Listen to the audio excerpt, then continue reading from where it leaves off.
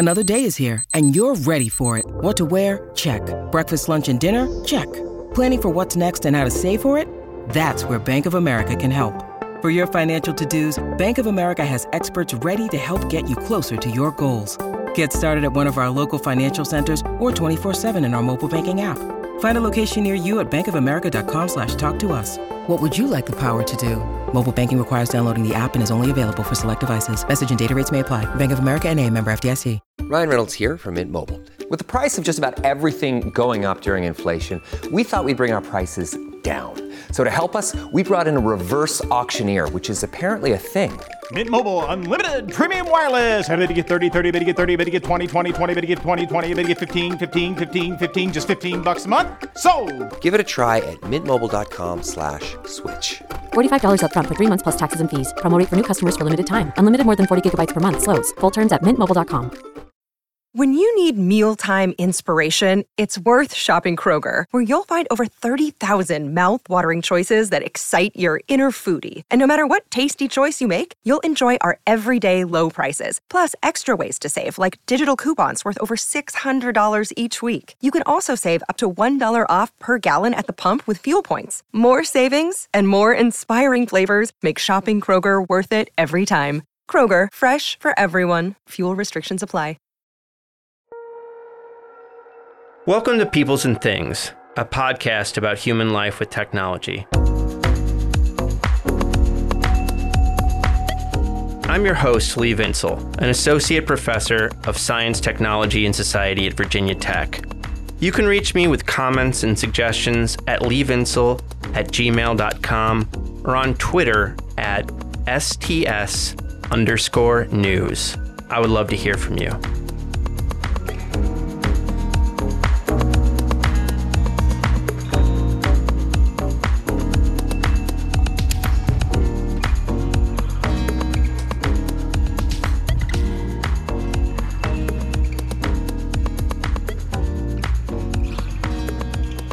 Oh man, the United States has some crazy ways of thinking and talking about poverty and racial inequality, doesn't it? I mean, right? Here's something I bet you didn't know about me.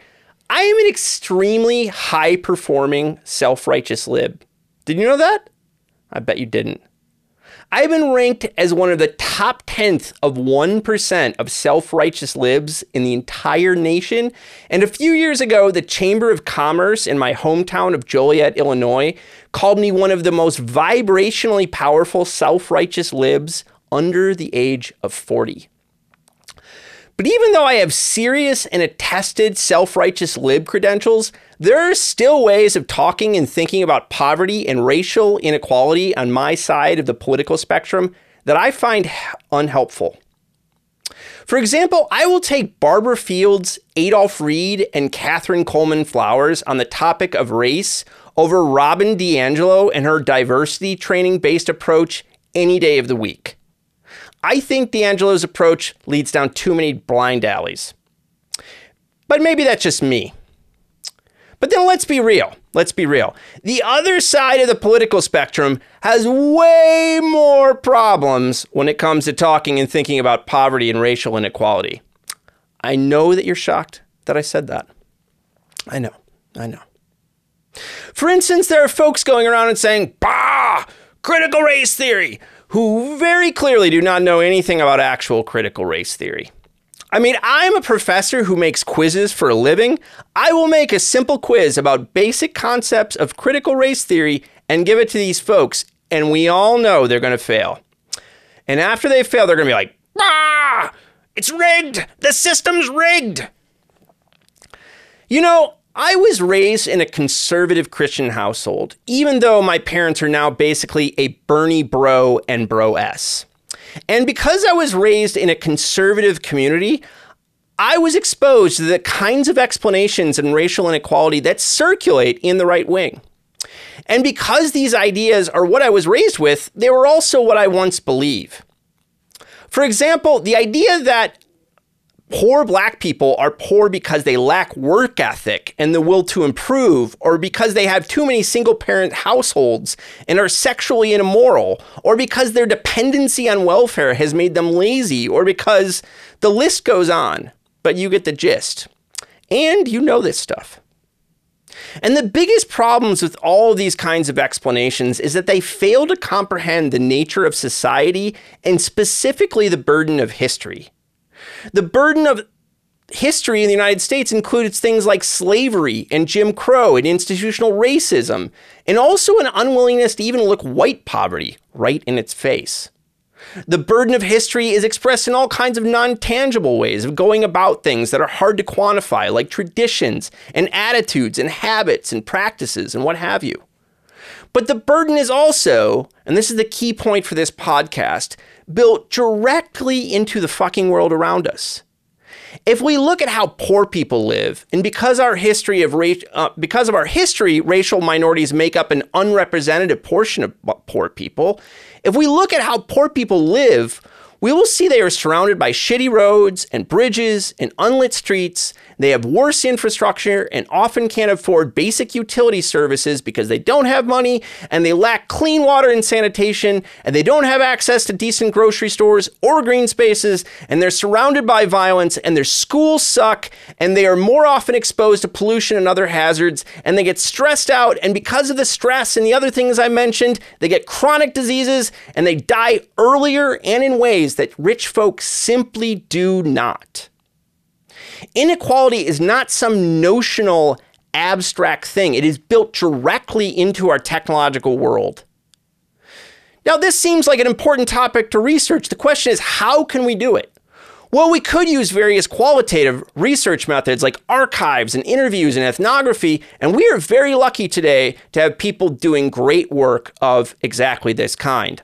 For example, my buddy Raquel Velo, a professor of science and technology studies at Rensselaer Polytechnic Institute, a cellist and an all-around badass lady, is doing some very interesting work on public transit and disability that shines good light on how we build systems unequally. But my feeling is that because the intersection between infrastructure and poverty and racial and other forms of inequality are big aggregate phenomena, we also need new creative kinds of quantitative work on the topic. And here we're lucky too. For example, you can go back and listen to the episode with Daniel Armanios, who's doing neat work precisely of this sort. And you should check out the research of today's guest, Destiny Knock. Destiny is an assistant professor in the engineering and public policy and civil and environmental engineering departments at Carnegie Mellon University, as well as being the CEO of People's Energy Analytics, a new startup. Destiny is also simply a cool person, and I'm happy you're going to be able to meet her if you haven't already. In this episode, we start by talking about her co-authored paper, The Energy Equity Gap, Unveiling Hidden Energy Poverty, and then launch into a wider discussion about her career and crucial issues around infrastructure, poverty and inequality, climate change, and public policy. I had a great time talking to Destiny. I hope you enjoy our conversation. Get excited.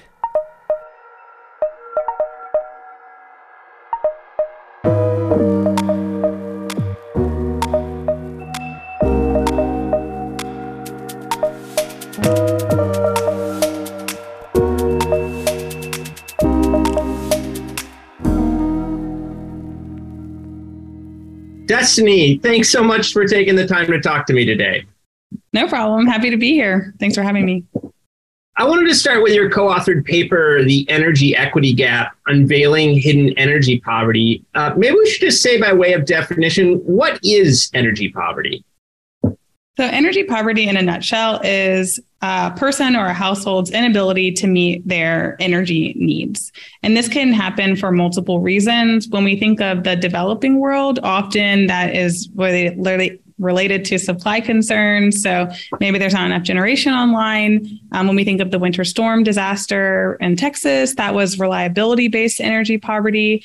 And then oftentimes the more common definition in the developed world is a lack of affordability, right? So even if you have it, there's supply, it's reliable. Can you actually afford to use all that you need? And if you can't, then you are experiencing financial-based energy poverty. That's perfect. So can you say what you were trying to do in your paper to kind of add to the literature? Yeah. So in our paper, which is the Energy Equity Gap, Unveiling Hidden Energy Poverty in Nature Communications, we were working to broaden our identification methods for who is experiencing energy poverty in the developed world context.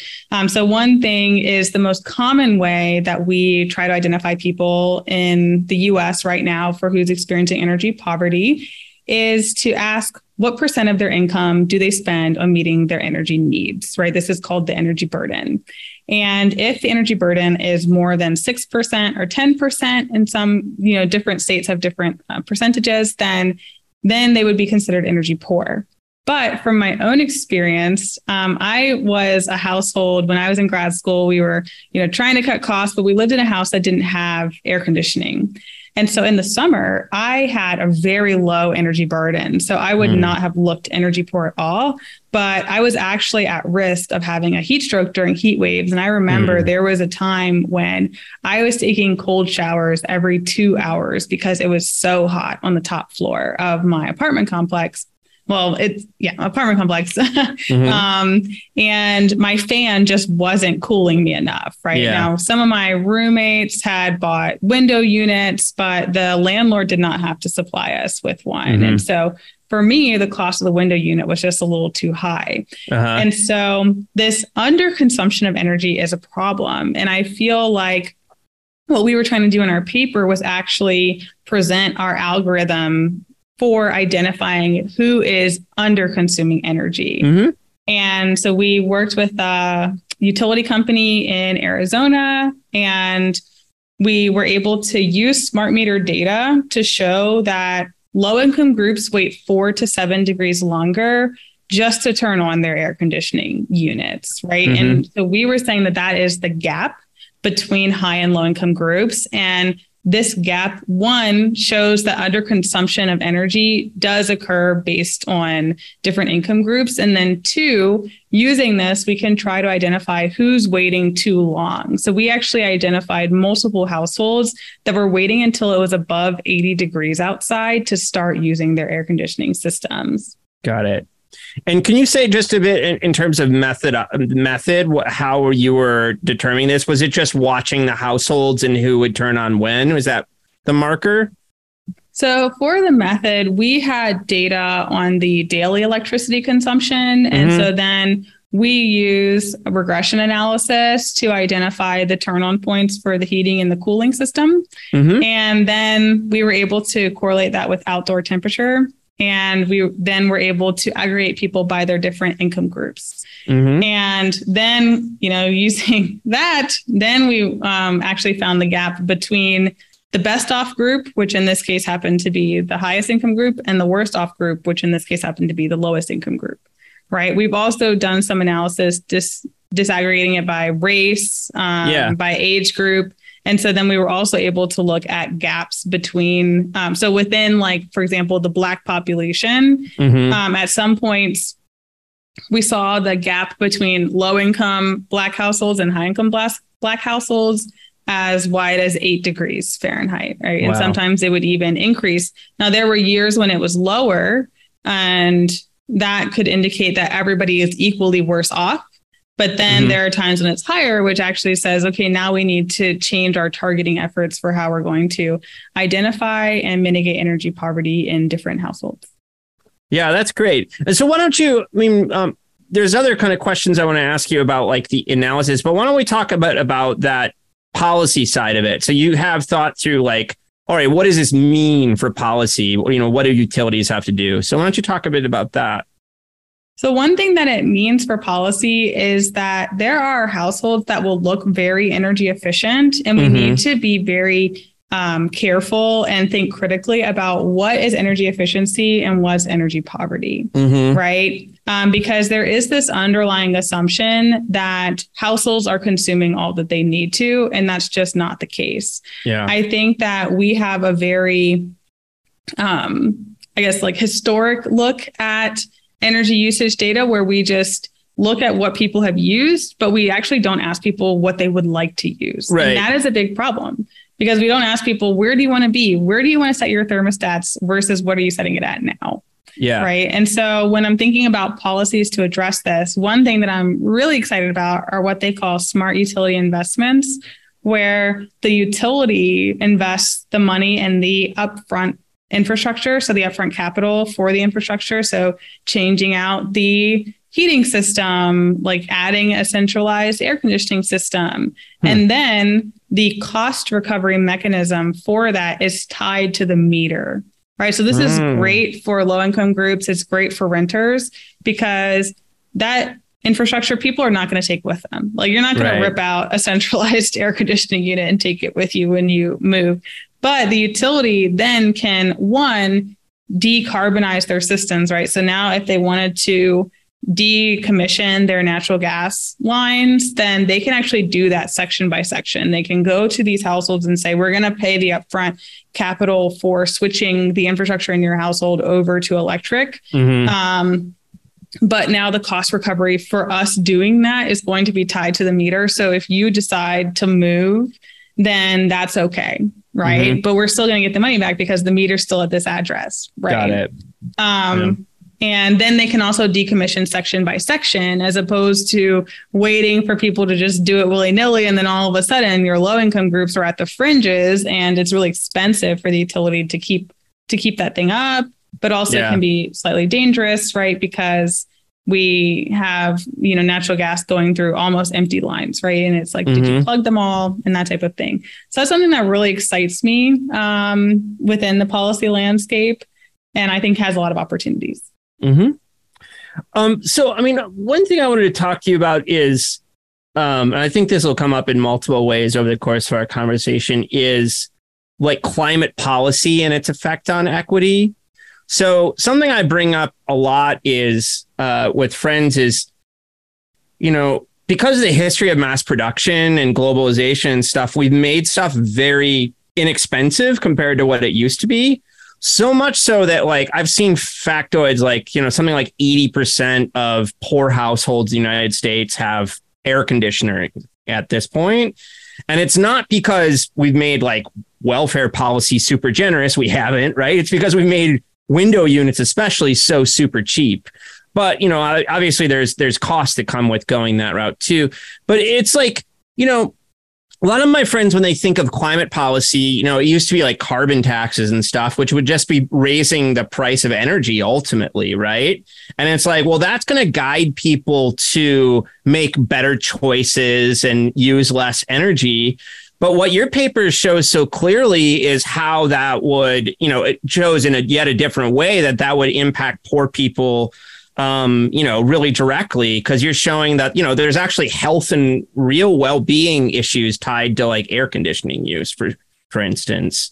Yeah. So I just wonder how you think through those kinds of issues of like, these big climate policy issues we face and how it connects to this stuff on energy policy that you've been looking at. So when I think about climate policies, one thing that I feel like some of the work in our paper, has revealed is that not everyone can receive the climate policy the same way, right? So when we think about putting a carbon tax on energy, then we need to think about who are the big users of energy, who's able to shift their energy consumption and who's not. Yeah.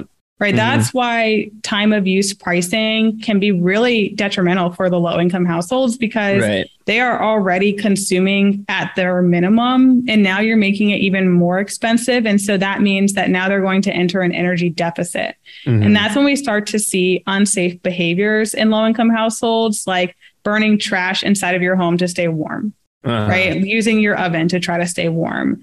Trying to, use a fan when really you should be using a window unit. And there are real health consequences to raising prices in homes where people cannot shift their consumption. There was a recent report by Iverson et al. They published it in 2020 that showed that over 10 years, from 2006 to 2016, 224 deaths occurred indoors in one county in Arizona, despite the presence of an air conditioning unit in all of those homes. Right. And I'm going to get the percents, they're not perfect percents, but I want to say like roughly half were disconnected from their electricity provider. And I'll say like a little over a quarter just turned off their working air conditioning unit because they felt like they couldn't afford it. Yeah. Right. And so when people are talking about climate policies, I do think that climate policies have a place. Like they're important, right? For getting the high income customers to shift their usage, to reduce their usage, to think about adopting those energy efficient appliances. But we also need to make sure that we are aware that there are people who are already struggling to keep their houses cool because they don't have insulation in their walls, right? They have a very inefficient air conditioning or heating system, right? And we need to think about those people too. Mm-hmm. Totally. So how'd you come to research this stuff? You have a PhD in industrial engineering and operations research. Is that right? Yes. So were you always looking at issues around energy and, equity and well-being, or is that something you came to later? So my path through this profession, I feel like it has been a meandering of sorts. Mm-hmm. I came in as an electrical engineer in undergrad, and every degree I switched the title because I feel like I was trying to find that, how can I have my impact? I did a study abroad in Malawi, Africa when I was an undergrad. And that really showed me like that there are people who are still living in this world that do not have a reliable access to electricity, and rolling blackouts are crazy, right? Like it just, to me, it blew my mind that in 2012, when I was studying abroad, like we were still having rolling blackouts, and that was just a thing that the government said was going to happen. And there was nothing I could do about it. Right. Mm-hmm. So that's when I really kind of got into, I want to be a person that helps plan the system better. Like as an electrical engineer, I was working on these like really small circuit breaker things. I didn't really see that like impact. But then when I was in Malawi, I was like, whoa, like we need to use the technologies that we have better. So that's kind of when I think I shifted away from wanting to create the next new thing, and like just kind of being a person that like help people use things that we already have better to make sure that people who were left out of the current systems weren't continued to be left out by the next biggest and best thing. So then in my PhD, I was very involved in like sustainability analysis, but also sustainability trade-offs. One thing that I really loved about my PhD research was my advisor was really into, there is not one best solution. And too many times people try to act like there is. And she said that not often enough do we talk about there are trade-offs, and we need to quantify what those trade-offs are, who wins and who loses. And let's have a conversation about that. And that just really stuck with me. Right. And so for my PhD, I was doing sustainability trade-offs like water consumption, jobs, cost. It was very high level.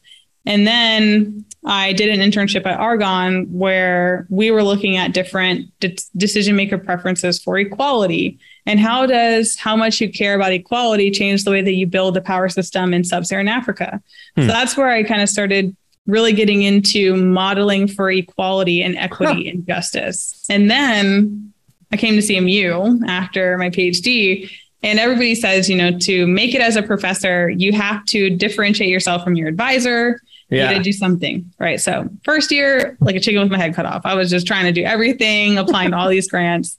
And one of my senior mentors was like, Destiny, you seem to be going way too far outside of your PhD research. Like there's all these things that you're going to have to do to get up to speed. But like think about what you haven't done in your PhD research that you would like to do. And I told him I was really interested in like equity and getting that in. Like in my PhD, I had done these trade-offs. We didn't do equality trade-offs. And then he goes, you only have a certain number of heartbeats in this world. Use them where they count.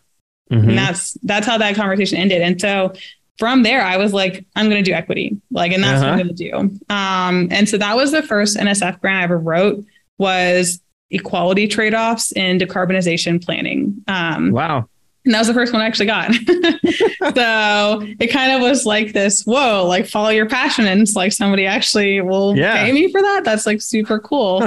And then this paper for the energy equity gap actually came about by, I was giving a talk at the University of Maryland, and the organizer for the session, her name was Lucy Q. And she was telling me about like this research she was really excited about. She had the smart meter data set, and she was looking at heat pumps and heat pump adoption and how it changes overall annual energy consumption. And then I just kind of offhand mentioned to her, have you ever thought about how if one household was using more energy over time, like as temperature increases, but the other household doesn't, that could be a hidden form of energy poverty? Have you ever seen anything like that? And she was like, no, but it seems kind of interesting. And then she asked me some more questions. And then, you know, I'm thinking, oh man, like this lady, she has like Nature papers. Like she probably thinks my idea is stupid. Right. And then I just kind of went off, and I still was thinking about it, and I was trying to map out what data I would need. Then the pandemic hit, and Lucy emailed me like, hey, Destiny, you remember that idea? I tried to write it up. I think that we should like, you know, try to do this because I think that like utility companies would be really interested in this. And she had the data set. So it was just like this, you know, storm of, I had talked to her a while ago. The pandemic had an opportunity for us to do something meaningful with it. And then we started like doing that work for the utility company, and she already had the data set, and we slightly changed it because at first I was, kind of talking about the gap between slopes, right? So as temperature increases over time, like if two households don't have the same slopes, then that could be considered energy poverty. But we realized that like when we actually got into the data, that households weren't even having their starting points at the same point. Right. And that's what the energy equity gap paper is about. That the starting point is not even the same. And now we're also looking at the slopes as well. So that will be our paper coming up in the future. Well, that's awesome. I love that story.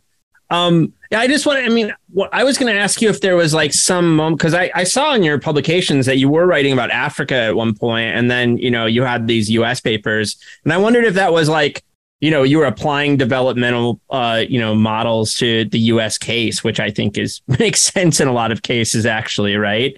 But it sounds like it was a bit more just kind of life organic than that switch. Yeah. So I, you know, got into this field of energy analysis because of sub-Saharan Africa, and I really, really wanted to do that. Yeah. I think that there is a desire in the field of sub-Saharan Africa research for sub-Saharan Africa scholars to start leading that research, right? And for the American scholars to kind of move to the side and be the co-PIs, be the supporting roles, right? And that's something that I would love to do. But I think that for me, I had the, I guess, lack of good timing, and I became an assistant professor right before the pandemic hit. So it's very hard to continue sub-Saharan Africa research when you can't visit. So that was a bit challenging. But then during the pandemic, like when, I kind of talked about my colleague Lucy, and she kind of, worked with me on this type of grant, that just opened the floodgates for doing it. Once we had this interesting result and people were like, whoa, like there is energy poverty in the US and people are under consuming in the US, like it just made it so that I'm like, okay, this is a wave I'm going to ride, because this was my life, and at first I feel like in grad school, so I talked about the lack of air conditioning and, being at risk of heat stroke, and like looking back at that. And I didn't realize I was at risk of heat stroke at the time, but I remember getting sick, during the summer. And then in the winter, we had actually moved in my last year to an oil-based heating house, which was way more expensive than that natural gas-based heating house. And there was a time when we got disconnected from our service provider because we could not pay our electricity bill, right? Like we had paid the oil bill. We did not have enough money to pay the electric bill. And after 3 months, it got disconnected. And before that, it just like, when we got disconnected, it sucked because we would turn off the heat when we left the house. Right. And to think we were doing all that, sleeping in our winter coats, and we still could not afford to keep our lights on. And then once the electricity went off, we realized it didn't matter that we had paid the heating bill, because without electricity, none of the heating actually worked. Right. And then later I learned that in the US, not paying your electricity bill, you can get Child Protective Services called on you. Mm-hmm. So to think that people can lose their kids because they do not pay their electricity bill, right? And we're not like giving people assistance for that. When I looked back at those bills, those disconnection warnings, there was not a, hey, you might qualify for LAHEAP, which is the Low Income Housing Energy Assistance Program. You might qualify for energy assistance. Do you need help? What's wrong? Yeah. Why are you not paying? You paid for 3 years consistently on time. Like, nobody knocked on our door to see what's going on, right? It's just gone. And when I learned that people actually lose their kids because of that, because of not paying your bill, I'm like, why on earth do we think that not being able to pay a bill means that you're an unfit parent, right? Mm-hmm. Why is it easier to get your kids taken away than to get assistance to pay your bill? And so I think that has now made me zone in on the US. Because when I learned that, like, I'm a foster parent. So it also was like, I learned that after I became a foster parent, and just like seeing like how detrimental it is for kids to get ripped away from their parents. Sure. And then as a foster parent, I'm coming in, I'm trying to help manage these kids, but the system, it's broken. There's a lot of issues, and the kids lose everything. Right. And then they don't have that sense of security. I read a lot of books. I'm a big reader on it, but I read a lot of books about how, like, when it messes kids up to not have a consistent parent or primary care person, that actually leads to a lot of mental health issues in adulthood, right? Mm-hmm. That lack of security, that lack of stability. And to think that electricity and lack of electricity can cause that was just mind blowing to me. At Evernorth Health Services, we believe costs shouldn't get in the way of life-changing care, and we're doing everything in our power to make it possible. Behavioral health solutions that also keep your projections at their best? It's possible. Pharmacy benefits that benefit your bottom line? It's possible. Complex specialty care that cares about your ROI? It's possible. Because we're already doing it.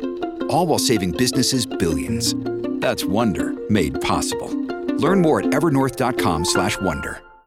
Yeah, totally. I mean, I was, it's interesting, while I was reading your papers, I was also thinking about, I don't know if you've heard of Catherine Coleman Flowers' book, Waste, which is about the lack of septic tanks and sanitation systems. She's from rural Alabama, from this county that's like majority Black. It's like 80 or 90% Black.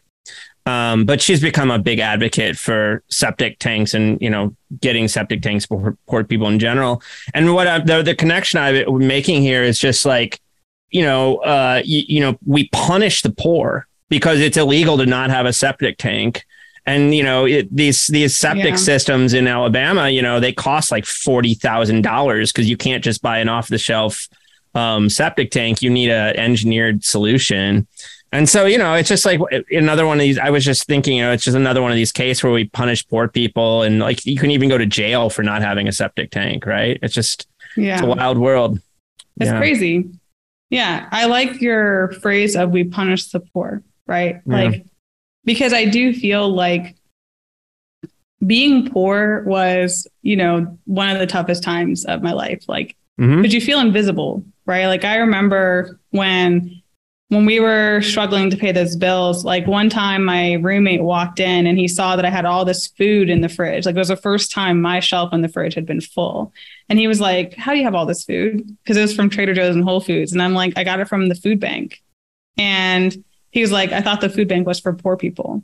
And I'm like, I am poor. Right. And it was just like one of those things of like, I told him later, like, you should never say that to a poor person. Like, I just need some help right now. Like, I'm struggle busing over here. Like, I just want to eat something that's not pasta and sauce. Like, and it's like this, kind of this mental state of mind of, if somebody is poor, then they deserved it. Like, that's one of the things that I kind of felt when I was like hearing people's response when I first told them like, yeah, I'm going to the food bank and I need some help. One of my cousins was like, why are you doing that? Like, you know, you have a dad. Why don't you just ask your dad? And it's like, because my dad is raising my two brothers. Like, what are you talking about? Like, I'm supposed to be independent, you know? And so then kind of thinking about like how we expect everybody once they leave high school to be magically good at budgeting and planning and managing their money. But we don't actually have any of those classes in high school. It's like we teach people calculus in high school. We don't teach basic budgeting classes, which is crazy. Yeah. I won't talk about my credit rating as a young person. So you've also done some neat studies on how COVID mitigation measures like school closures and limiting business operations have affected electricity consumption and how that's affected equity too. So tell us a bit about that, because I have to say I wondered a bit about that just because, you know, we're forced to stay at home. That means we're going to use our utilities more. People are already kind of like living at the edge. So I've always wondered about that. So tell us what you found. Yeah. So one thing that we found were that the overall residential energy consumption increased during COVID and more so in minority households than non-minority households, which, you know, was something that is concerning, right? So that actually, so that is concerning because the question is, well, are they able to still pay those bills? Right. And what's happening during COVID, because we know that people are often hit with this double-edged sword of losing their place of work. Now they're stuck at home. Now we're seeing higher levels of energy usage during the pandemic when they're stuck at home. And the other thing that we were not able to tie directly into this paper, but like some of the like overall energy usage still was not as high as we might have expected it to be if people were able to use internet, go to school, like, you know, watch television, do basic entertainment or do working from home things and cooling all of their cooling their home to a good thermal comfort level. Right. And so that was, I think, really eye-opening, because when we have this closure, the question is, how is that going to change the basic necessities of the household? Right. And how does that change how people have to cope when they're stuck in their home? So I think that was a big, important, I guess, finding of that paper and something that we were trying to help. We're trying to help utility companies know who to identify and then how people being stuck at home may have impacted them. Yeah. You also have one on like, did I read it right? It's kind of like projecting what kind of like if we go remote, which is like lots of people are like, oh, we're going to do more working from home, like how this might affect, you know, energy use in the system overall. Is that another one of the papers? Yeah. And that one was on remote work and also time of use pricing. Okay. Right. So if we do remote work, how might the overall demand in the grid system shift? And then once we have that, if we wanted to try to shift it like to be a more flat curve, then how might time of use pricing affect that? How might it affect people's bills? And what can we do about that? I think that paper is called Changes in Hourly Electricity Consumption Under COVID Mandates. And I'll link all these on the webpage. No problem. I mean, I think when I point to this, I work with a group called ALICE at United Way, and ALICE it's an acronym, but it's basically a measure for economic hardship or the working poor or something like that. And, you know, it routinely finds that about 40% of American households really struggle to make ends meet. So I think like that's the kind of thing we have to keep in mind when we think about, you know, whether it's COVID mitigation or, you know, the kind of energy poverty stuff you've been looking at. It's like even small changes in prices or uses can have huge burdens for these families that just don't have much wiggle room. Yeah. I mean, during the COVID pandemic, for our analysis in Arizona, we were seeing that the COVID mandates and people being stuck at home increased power consumption in the afternoon by 13%. Wow. Right. And so if we're looking at it in the afternoon, this is when solar's going to start going offline potentially. Right. Yeah.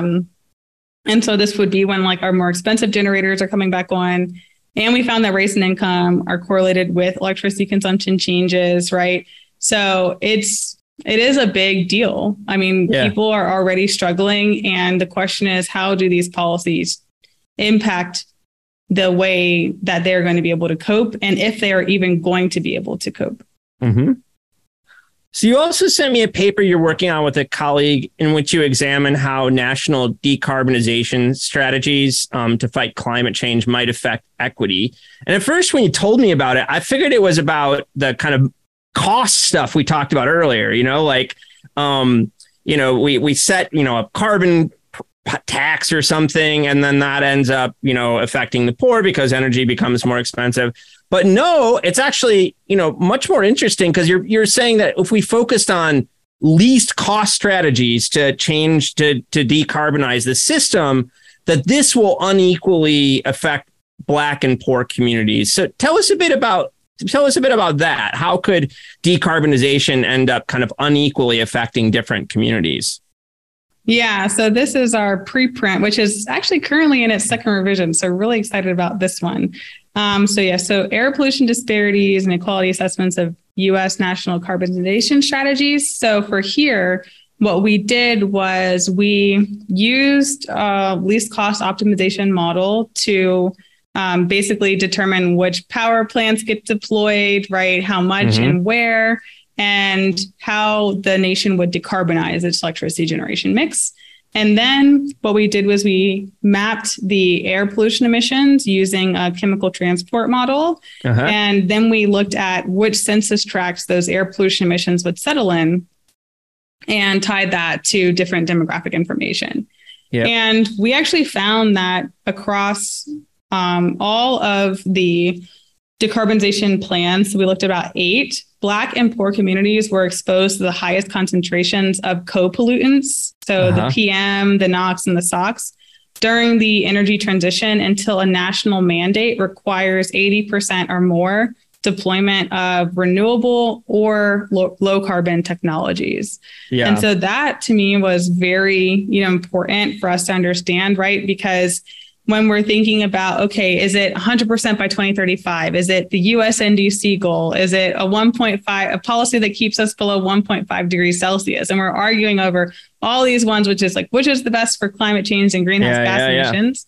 My question was, okay, but how does that affect the co-pollutants, right? If we're going to deploy a lot of biomass, where are we seeing those biomass plants potentially coming online? Given what we know about prices, are we decarbonizing all the large power plants quicker? Who are those large power plants near? And that type of thing. And so I think that this is really important to kind of talk about where are we winning and losing on different decarbonization plans in terms of equality. And so we see that the mandates are really important. Now, the cautionary tale is if you're using a mandate to drive the energy transition, then getting to that 80% is extremely important, right? So that is one thing that I do advocate for. People ask me, do I want the 100% by 2035 or the 100% by 2050? Well, we were seeing that if you do the 100% by 2035, right? And let's say that you're getting there and then you're like, oh man, we're not going to make it by 2035. Let's extend it, right? You're just going to extend the impacts on the vulnerable groups. And so the thing is really to think about critically that how do we reach that 80% and how do we do it equitably in terms of renewable energy deployment? Yeah, that's awesome. I was talking to this really smart journalist on Friday, and he's doing a series of papers on how we've come to kind of fetishize the EV as a solution to, climate issues. And so he's looking at a bunch of issues, but one of the things he's looking at is California's electricity grid and how the grid is going to have real trouble taking all the EVs potentially that people are starting to put in their houses. But what it got me thinking about is so often when we do this kind of carbon, when we think about climate change and we think about decarbonization, we're not kind of like including the whole system in the analysis, like we're not pulling back enough. It's just like EV's good, as in and I went to Carnegie Mellon and was, funded through engineering and public policy. And we were trained never to think technologically like that. Don't say EV's good, think systematically. But the connection for me here to what you've just been saying is I feel like these equity questions that you are asking are just not a part of the kind of systematically a part of how we're thinking about policy yet. And so what do you think is the road forward there of like really like making it so that it's like a necessary check mark we're thinking through is like, how are we thinking the equity issue through the equity effects of this policy? Yeah. Yeah.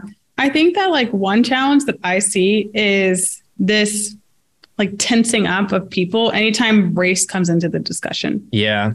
Right. Like when I was listening to the environmental justice movement and, online and through podcasts and like news articles and just kind of hearing that government wants to solve environmental justice without having a racial based policy. I'm like, if racial segregation and racial targeting is what got us into this mess, why do you think that any policy except for recalculating based on race would get us out of this mess? Like people are trying to act like you can be, I guess, colorblind now, even though you weren't in the past. And there's evidence that Black and brown communities, minority communities, indigenous communities are the worst off right now because of historic segregation and discriminatory policies. So I think that can be like a huge barrier. When I saw the California policy about, banning the sale of gasoline vehicles, I'm like, okay, that's great. But then it kind of hit me of, whoa, like, did they have a policy for increasing public transportation in areas that have never had it? Right. Yeah. Because then now we still have a car dominated society.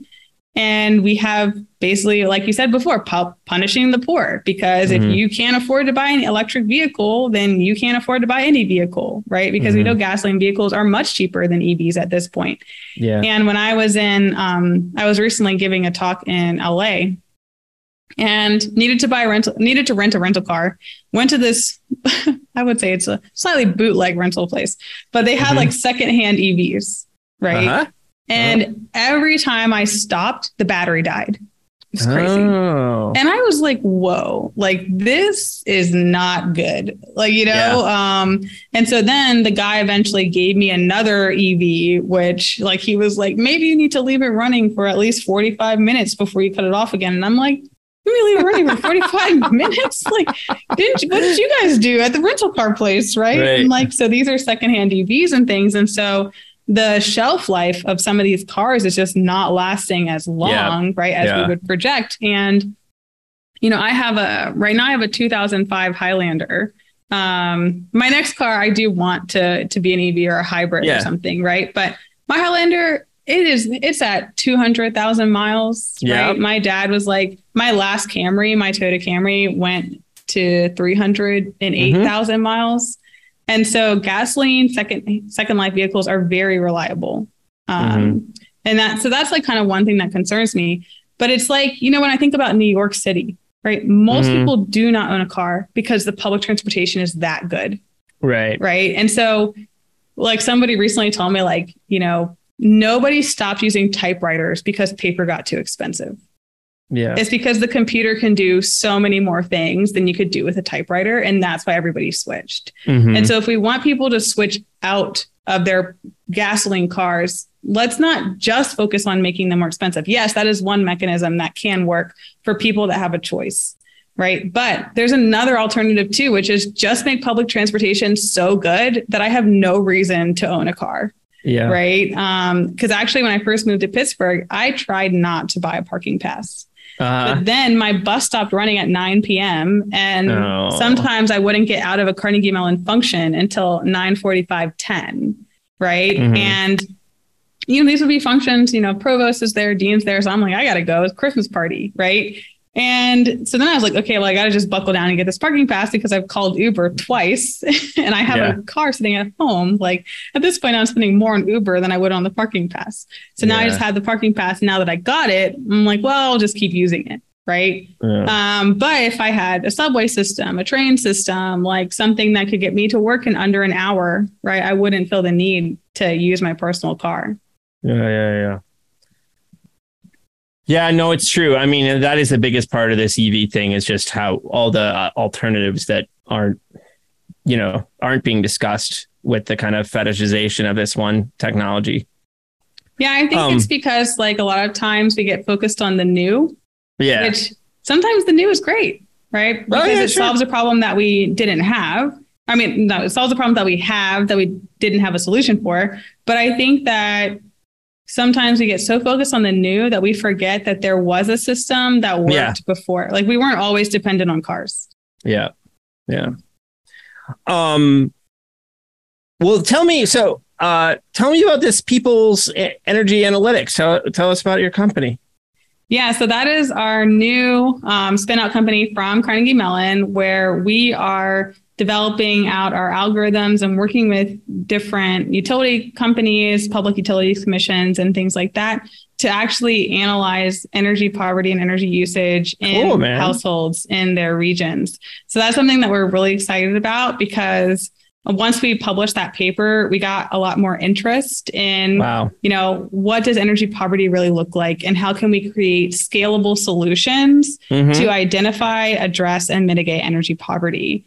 And so that's something that's really exciting to my student, Shu-Chan Kong, and I about this work potentially, because there's other things that, we are planning to do with the company. So one is, what's the effectiveness of the energy assistance, right? What's the effectiveness of energy efficiency? How much should utilities, be investing in these smart utility investments? And what's the cost recovery mechanism for that? Because there are some cases where people are saying they invested in energy efficiency in their homes, but they're not seeing the cost savings that were projected. And it's because people underprojected and did not understand the underconsumption of energy. They think about this energy efficient extra usage as the rebound effect, but it's because they had no idea where people wanted to be in the first place. So it's not a rebound. It's just the alleviation of poverty. Wow. Well, that's awesome. So it's you and your student? Are there any other folks from CMU involved? So right now it's my student and I, and we are talking to a couple of other people who have gotten interested in the spin out about potentially coming on and joining our team to help, expand out the business aspect. Yeah. We've had a lot of interest. And so it's been, a really good whirlwind of excitement and changes. We just published the Energy Equity Gap paper in March, right? And then in the summer, we went to an affordability conference where there was a lot of different utility companies and managers and different energy assistance directors. And so that's when a lot of excitement came around the research and people were asking if we would do it for their businesses.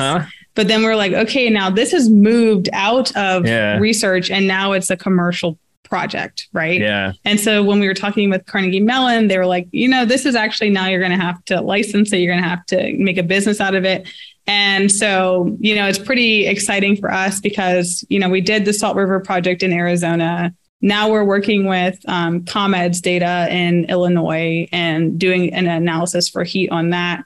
And we're also working with another utility company in the Mid-Atlantic region. There's some interest from Florida. So it's just, a really exciting time of it's something I never really expected, right? Because normally for my type of models, they're so far in the future, people don't want to pay for that. They just want me to do the analysis for free. But now, we're talking about energy justice. The Biden administration wants to figure out, how can we make sure 40% of the benefits go to disadvantaged communities? And with our method and our algorithm, we're able to show the benefit like quantitatively, and we can put a number on it, right? I can say before you did this, low-income groups were waiting 7 degrees longer than high-income groups that turn on their air conditioning units. And now after you did energy assistance and energy efficiency, they're only waiting 1 degree, right? So I can put like a number, and we can quantify the number of households impacted. It's scalable. It's data intensive, right? And I think that right now we've gone beyond just using surveys, right? Because surveys are very expensive. And there's so many problems with them. Yeah. And it matters who fills it out, and so that's been something that's super exciting to me, because we also have been able to show so in the paper that we did in Arizona for the energy equity gap, we were able to show that when you calculated energy poverty based on energy burden, we identified 141 energy poor households. When we used our energy equity gap measure to calculate the energy poor, we found 86 energy poor households in the sample of 4,000 households. But then when we looked at, how many households overlap in our energy poor under both the energy burden and our energy equity gap, it was only 3. So only 3 households were defined as energy poor under both. And so the nice thing with our method at our company is that we can do energy burden, we can do energy equity gap, we can do a couple of other metrics and just kind of get a better sense about what does energy poverty really look like and who's experiencing it. And I mean, I could talk about this for days, but I just am so excited about that, because to me, I'm like, whoa, if somebody had been doing this when I was freezing in my house or just overwhelmed with heat in my house, maybe somebody would have known that I needed some help, because it is so much easier to offer help than it is to ask for it. Yeah. Well, Destiny, I think that is a wonderful high note to close up with. Thank you so much for taking the time to talk to me today. Yeah, Lee, thanks so much for inviting me on your podcast.